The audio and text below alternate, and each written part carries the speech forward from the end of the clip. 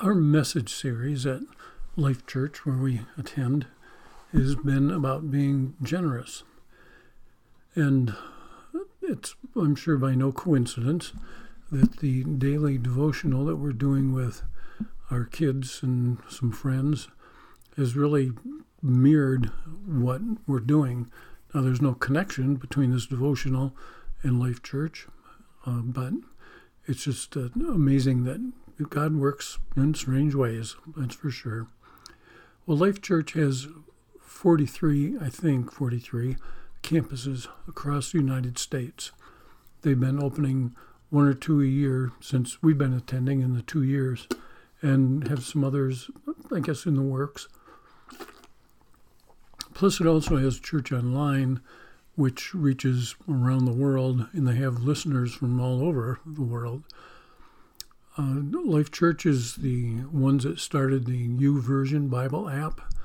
It's in well over 2,000 different Bible versions in almost 1,900 different languages. And one of the greatest things about all of this is it's free. You know, everybody likes free stuff.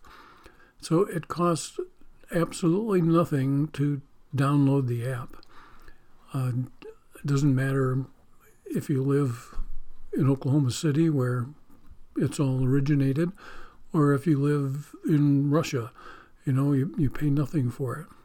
So how is this possible? Well, it's made possible through the offerings given by those who worship at Life Church. Now, I'm not saying this to brag. I'm saying it because I'm really amazed. Because I only see a tip of what it costs to be able to do this. Now, I know there's a team of full-time employees working to make the app better and to get more different languages and versions of the Bible so people can be able to have it. Because the goal is to have it available to more and more people worldwide. So this is just an example of generosity, but it's one I need to follow, and maybe you do too, and that's giving as the Lord leads us to do it. Now, I know I usually try to make my message intro a little bit lighter, but I couldn't help it. But to let you know, this message is not going to be about stewardship or tithing or whatever. That's next month. So we need to just realize that when you see the Lord at work, we need to let others know what God's doing and how He's doing it. Let's pray. Father, I just give you thanks for just who you are. And it's amazing that you would be interested in me and that you would love me and everybody else. And, you know, when I think about that, and you know, you're watching me right now while I'm doing this, and the ears that hear it in the coming days, you're watching over those people as well. And so, Father, I just give you thanks for being the great God that you are. And, Lord, just be with us now as we look at your word and hear your message. In Jesus' name, amen. Genesis 3, 8, and 9. Then the man and his wife heard the sound of the Lord God as he was walking in the garden in the cool of the day, and they hid from him among the trees in the garden. But the Lord God called to the man, "Where are you?" A song made popular a while back, now by Don Francisco, and I may have used it before if I had to deal with it. Okay, unashamed and naked in a garden that has never seen the rain, rulers of a kingdom full of joy, never marred by any pain. The morning all around it then seems to celebrate the life they've just begun, and in the majesty of innocence, the king and queen come walking in the sun. But the master of deception now begins his dissection of the word, and with all his craft and subtlety, the serpent twists the simple truths they've heard.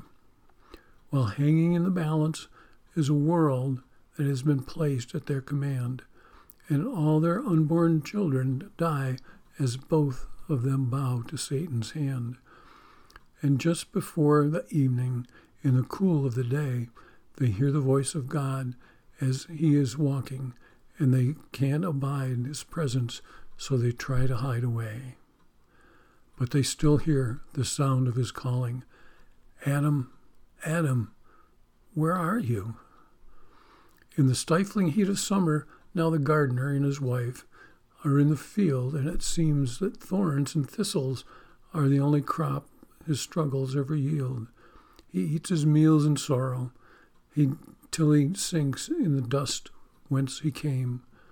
But all down through the ages, he can hear his Maker calling out his name, "Adam, Adam, where are you?" And though the curse has long been broken, Adam's sons are still the prisoners of their fears, rushing helter-skelter to destruction from their fingers, with their fingers in their ears, while the Father's voice is calling with an urgency I've never heard before. Won't you come in from the darkness now, before it's time to finally close the door? Adam, Adam, where are you? Adam, I love you. Well, most of us know the beginning of that story. The crafty snake had tricked Eve into eating from the forbidden tree, and she gave some to Adam, who had been standing there watching all this happen and the conversation between the snake and Eve. Excuse me. But now, for whatever reason, they thought being naked wasn't a good idea. Woohoo! So they made some fig leaf outfits. And then, in verses 8 and 9, were after Adam and Eve had eaten from the forbidden tree, the tree of the knowledge of good and evil. Did they know what they had done was wrong? That's why they got dressed.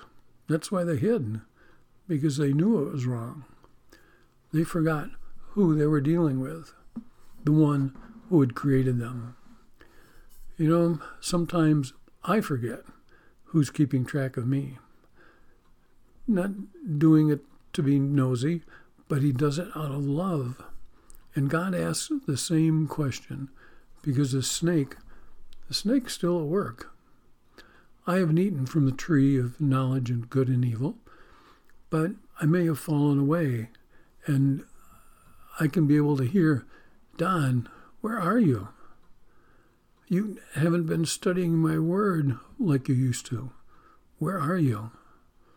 You aren't singing the worship songs with the gusto that you did before. Where are you?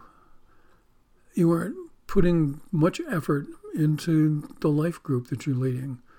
Where are you? Don, you just seem to throw something together so you can have a podcast to do. Don, where are you? Don, you're very critical of those that you love. Where are you?" You know, the list could go on and on and on. We know that God was not clueless as to where Adam and Eve were. He knows where we all are all the time. But Adam and Eve, being foolish and scared, thought that they could hide. Now, just a note on this passage. Adam was told by God not to eat from this tree. Eve was never told directly. Adam, I'm sure at some point, just to make conversation, told Eve that they're not supposed to eat from that. So, and going along with that, we don't need to be told directly when we're messing up. I know my sins of commission. I know my sins of omission. And I know when I mess up. I know when I can't hide it from God. Even though I might try, God won't know. He's not going to see me. I have to ask myself, where am I in my walk with the Lord? Have I made any progress in the last 2 years 5 years, 25 years, 45 years. Made a lot since 45 years, I know that. But the Lord sees me in my walk and guides me as I'm going along. Jesus tells us this in Matthew 7:13 and 14. He says, "Enter through the narrow gate, for wide is the gate and broad is the road that leads to destruction, and many enter through it. But small is the gate and narrow is the road that leads to life, and only a few find it." So I have to ask myself, am I on the right road headed for the narrow gate? Or maybe I've taken a detour. Maybe I've pulled into a rest stop and I'm just happy being there and not having to worry about other things. Maybe I made a wrong turn. I haven't done that before. And I need to get turned back around. With your GPS, when you don't turn where they tell you to turn, it'll say, to go to the next intersection and make a U-turn. That's what I need to do if I find myself on the wrong road. Or am I even using the right GPS, God's plan in Scripture? If I'm not following that, I know I'm not on the right road, and I know I need to make a difference in where I'm going and how I'm getting there. So let's look at another location where we find God is looking for somebody else. And it's back in Genesis, after Abel had killed his brother Cain. In 4:9 it says, "Then the Lord said to Cain, 'Where's your brother, Abel?' 'I don't know,' he replied. 'Am I my brother's keeper?'" Well, we know it was a rhetorical question. And we know that Abel fell for it because he said, I don't know where he is, Lord. Well, in verse 10, the Lord said, "What have you done? Listen to your brother's blood that cries out to me from the ground." Well, we know that God knew what had happened. And when he said, "Listen to your brother's blood that cries out to me from the ground," God was speaking to Abel's conscience. And he'd not only killed his brother, but he'd buried him to try and keep others from knowing. Okay, the hiding once again, just like his parents. So because of this, Cain was given a life sentence. Excuse me. In verses 11 and 12, we hear this. "Now you are under a curse, says the Lord, and driven from the ground, which opened its mouth to receive your brother's blood from your hand. When you work the ground, it will no longer yield its crops. You will be a restless wanderer on the earth." Well, remember back in Genesis 4:2, it tells us that Abel worked the soil. And so that was his link to the Lord and his downfall as well. No, he would have a lifelong struggle to make a living. And just remember, we can trace our lineage back to him as well. Now, I want to look at where are you from another angle. Okay, in Matthew 25, verses 31 to 45, it gives us a parable of the sheep and the goats. Okay, the sheep are on the right, the goats are on the left. The sheep had been doing what they knew they should. In verse 40, it says, "Truly, I tell you, whatever you did for one of the least of these, my brothers and sisters of mine, you did for me." Well, the goats, on the other hand, they were not doing so well. Because in verse 45, it says, "Truly, I tell you, whatever you did not do for one of the least of these, you did not do for me." So, where am I? Where are you? Are you on the right or are you on the left? Or maybe you're standing in the middle and you're not sure. Or maybe you kind of go back and forth. Sometimes you're doing the right thing and so you're on the right side, and sometimes you're neglecting that and you're on the left side with the rest of those goats. And so it's time to get our act together and get over on the other side of the aisle. Where are we when it comes to helping someone in need? That's what it's all about. Now, for some of us, it may depend on who the someone is. I have to admit that I would be, or I am, faster at helping some people than others. When I see the homeless, sometimes I feel I'm supposed to help. Other times, not. Is it up to me to make that call? I don't think so. But when we see one of the least of these, we should be willing to help. But I have to admit, sometimes this quote comes to mind when I think about helping the homeless. It says, give a man a fish and he'll eat for a day. Teach him how to fish and he'll eat for a lifetime. So sometimes I wonder, are we really helping by giving a handout? Should we be giving a hand up instead of a handout? One thing I know for sure, it's easier to give a handout. Because if you're going to give a hand up, that means you need to get involved. You need to do something and try to make a difference. Good book to read is Same Kind of Different as Me. And you'll see what can happen when somebody's given a chance. Well, then there's another way of looking at where someone is, and that's the prodigal's father. Okay, Luke 15 tells us about him. The first thing it tells us, in my mind, is he was foolish to give his son his inheritance.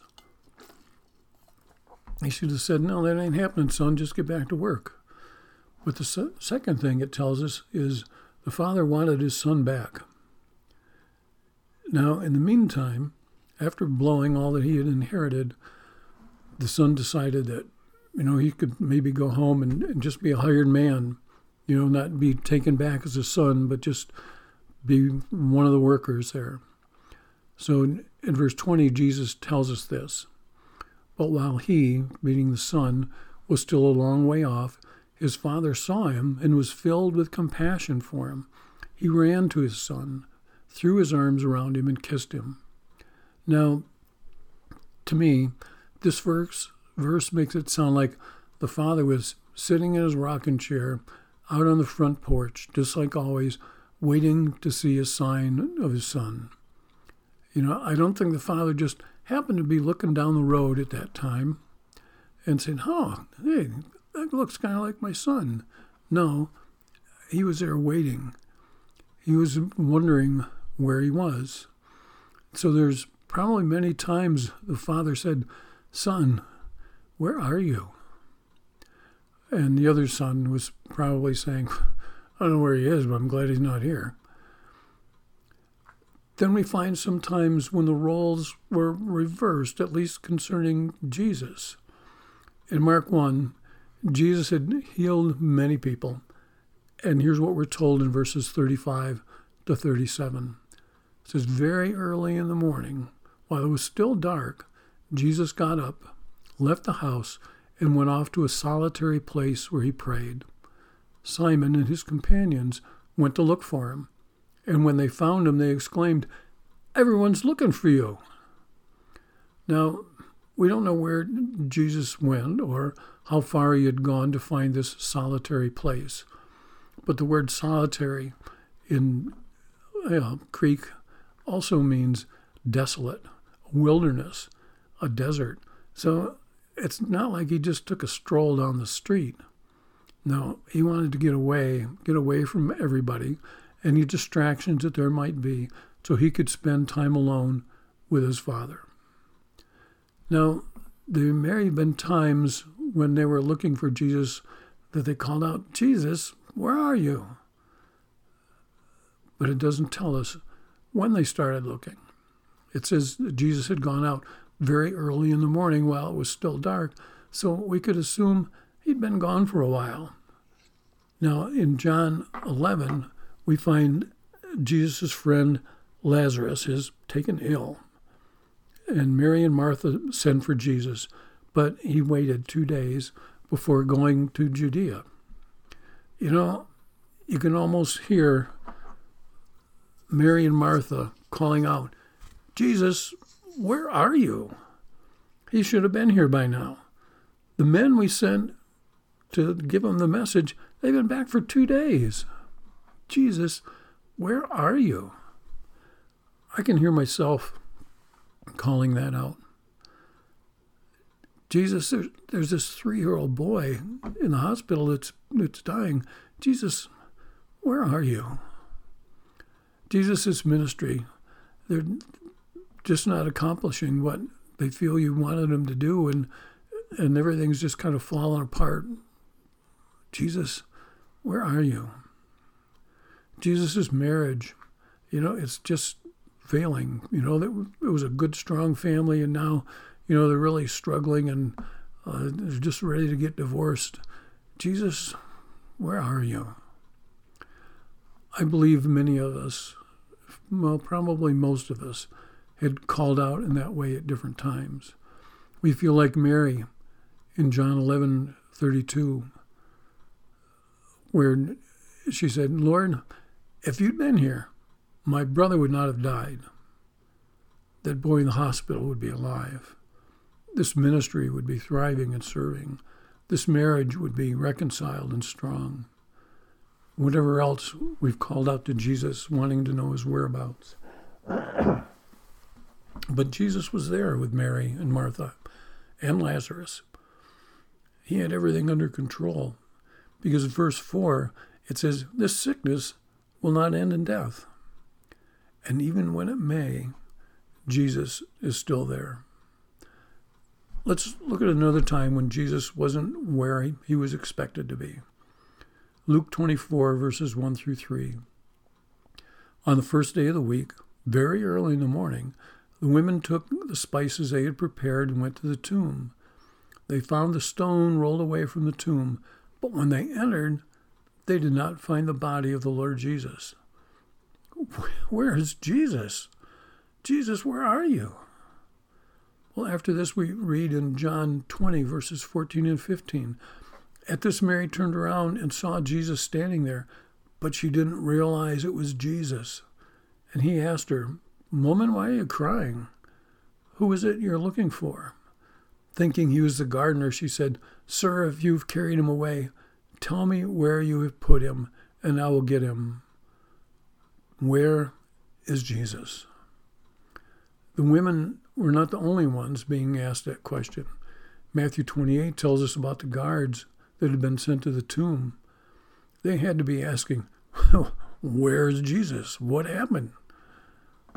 They knew that their lives were on the line for sure. They went to the chief priests, probably very reluctantly, and told him their story. And you know that the chief priests had to be asking, "Where is Jesus? Where is this guy?" The chief priests paid off the guards and told him in verse 13, "You are to say, his disciples came during the night and stole him away while we were asleep." And the Jews believed that, and they still believe that. So when you feel God asking you, "Where are you?" He's not asking about your physical location. He knows exactly where you are. Kind of like your GPS. Still amazes me. But God knows exactly where you are. But he's not interested in the location. He's interested in your passion. What it is you know that you should be doing for him, and how you can be doing more. Because he needs us to be doing the things for him. Okay, we're his hands, we're his feet. And, God will accomplish his ways through you or through someone else. Okay, but it's going to happen. So we need to regain that passion. So when Jesus says, "Where are you?" He's going to say, "I know right where you are. You're doing what I called you to do. You're making the difference that I've called you to make. Praise my name." Let's pray. Father, we just give you thanks that as believers, we know all this. It's nothing new to us. But Lord, just refresh our minds, refresh our memories, that we can be just reminded of what it is that you want us to do and how you want us to go about doing it. Because, Lord, I can only speak for myself, and I know sometimes I'm not doing a very good job. But, Lord, I know that you're always doing the best job. So, Father, help me to draw myself closer to you on that road, as narrow as it may be, and be doing what it is that you need me to be doing and how you need me to be doing it, and where it is that you need me. Help me to remember that I can't hide from you. I can't hide what I do, right or wrong, from you. And so, Father, you will call out to me sometimes, "Where are you?" And Lord, I want to be able to say, "I'm right here, Lord, doing just what you asked me to do." Now, if anyone's listening to this that maybe it's all foreign to them, and they've heard about Jesus, maybe they've attended church for a long time, but they've never made a commitment. They've never turned over their life to you. Lord, let today be the day that they do that. Lord, let them realize that Jesus died for their sins, and he rose from the dead, and he's coming back again. And we just need to be ready, because once he comes back, it's going to be too late. Okay, there's no second chance. In Jesus' name, amen. Amen.